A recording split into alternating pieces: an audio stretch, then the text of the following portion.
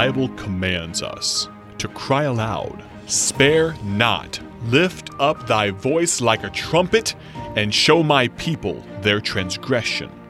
This is the Cry Aloud broadcast with evangelist Ted Houston. Well, today again we're looking at Luke chapter 16, 19 through 31, the story of Lazarus and the rich man. Lazarus died, was carried by the angels into Abraham's bosom. The rich man also died, was buried, and in hell he lifted up his eyes, being in torment. We talked about Jesus wanted us to understand two truths, death and eternity. And this truth of eternity is that there's a heaven and there's a hell. We mentioned about death and we mentioned about hell, how hell is, and then we began to talk about this subject, what will be important 5 seconds after death. Number one, I mentioned that I believe what will be important 5 seconds after death is what we've personally done with Christ. If you've not accepted Christ as Savior, you'll spend eternity in hell. It's very important that you've accepted Christ as Savior. In order to be sure you've accepted Christ as Savior, you need to point to a place where you made that decision. You need to have the person of the Holy Spirit living in you. He bears witness with us that we are the sons of God. If the Holy Spirit's not witnessing with you and He's not in you, then you're none of His. And then there's the punishment, the chastisement. The Lord chastens every son whom He receiveth. If you be without chastisement, then are you bastards and not sons.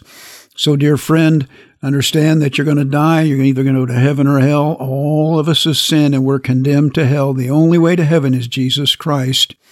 And then hell is a terrible place, a place of torment and darkness and weeping and wailing, gnashing of teeth, a place of eternal fire and constant burning, tormented in the flame, the rich man said. So, dear friend, I sure hope that you're saved. And number two, we mentioned that what would be important 5 seconds after death is what your family, your friends, and your fellow men did with Christ. Can you stand to think about the thought that your lost grandmother will spend eternity in hell, your lost grandfather, lost aunt and uncle, parents, sons, brothers, sisters, brother-in-law, sister-in-laws, nieces and nephews, uncles and aunts, might spend an eternity in hell because they never accepted Christ as Savior? And you never said anything to them. You never testified unto them. That rich man begged for Lazarus to be sent back to his father's house so he could witness to his 5 brothers. But Abraham said, they have Moses and the prophets. They have the Bible. If they won't believe what the Bible says, they won't believe if a man came from heaven. Dear friend, the Bible is clear. We're sinners. Penalty for sin is hell. Christ is the only way to get to heaven. And what about your family? Are you concerned about them? You got lost loved ones? I challenge you right now to first begin praying for God to save them. Secondly, take time to talk to them about their eternal soul. And then thirdly, and the last thing in this study, what will be important 5 seconds after death? I believe it's this, what you've done for Christ. You know, dear friend, all the houses and all that you have, all the money, all the clothes, even all of your education and even most of the work that you've done in the secular world will not count for eternity. The Bible tells us that we're not to lay up our treasure where the moth and the rust can corrupt, where the thief can break through and steal.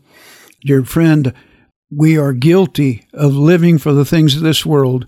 We're told not to lay up for ourselves treasures on earth, but to lay up for ourselves treasures in heaven.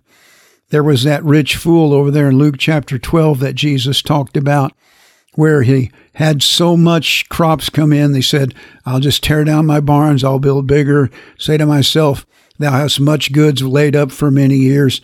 Eat, drink, and be merry. And God said, thou fool, this night thy soul shall be required of thee. Then who shall all these things be?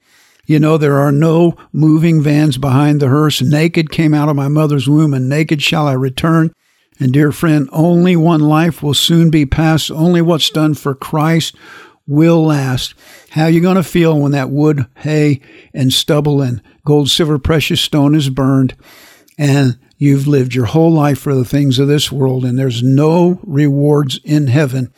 I can see people like that down on their hands and knees in the ashes, screaming, surely, surely I must have done something for the Lord. But there's nothing there.